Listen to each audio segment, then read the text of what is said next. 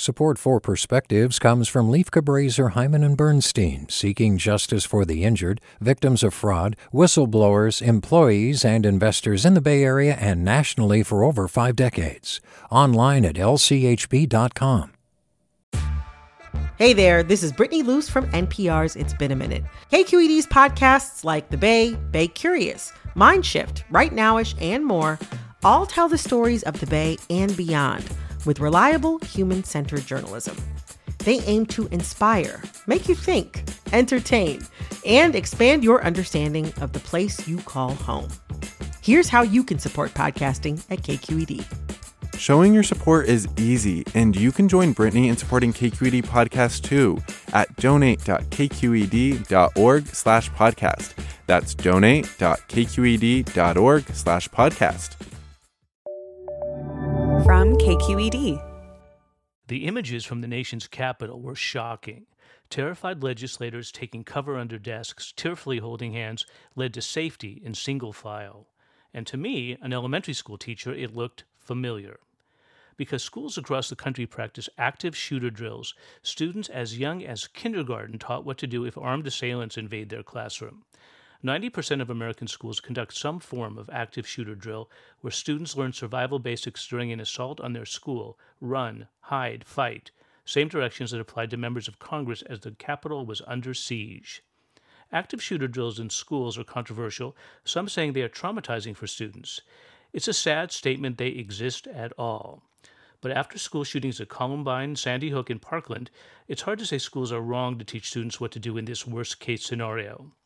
Watching the chaos inside the Capitol, I couldn't miss the irony of lawmakers ducking like school children during a drill, how nobody in our country, from the least powerful, kindergarten students, to the most powerful, members of Congress, is safe from violence. Politicians are often accused of acting like school children, and during the Capitol invasion, in a terrible way, it was true. Active shooter drills in schools are disturbing, but hopeful programs are happening too. Schools have introduced conflict resolution programs, young students trained in peer mediation, ending schoolyard squabbles before they escalate. Schools report great success with conflict resolution, with fewer disagreements and fights among classmates. Maybe it's time for a national conflict resolution program like those we teach kids, to reach everyone with a message that violence is not an answer.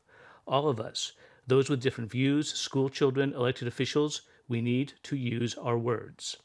I hope the day comes when active shooter drills are no longer necessary, because nobody should hide under their desk in fear. No student and no member of Congress.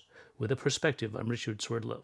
Support for Perspectives comes from Leif Cabraser, Hyman and Bernstein, seeking justice for the injured, victims of fraud, whistleblowers, employees, and investors in the Bay Area and nationally for over 4 decades. Online at lchb.com. Support for Perspectives comes from Leif Cabraser, Hyman and Bernstein, seeking justice for the injured, victims of fraud, whistleblowers, employees, and investors in the Bay Area and nationally for over 5 decades. Online at lchb.com. Hey, it's Avery Trufelman, host of Articles of Interest, and I've got to say, I've been a fan of KQED ever since I was a little kid, and I would come out to San Francisco to visit my grandma. It was just what we'd always turn on every time we got in the car, every time we were making dinner and turning on the radio. It was always KQED.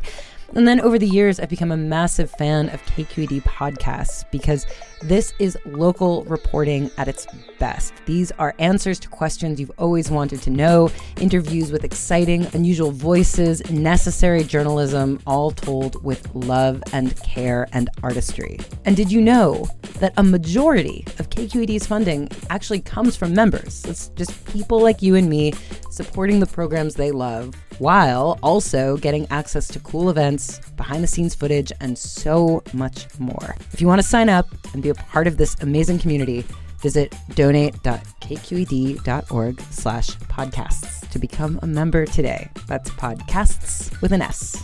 Thank you for listening, and thank you for your support.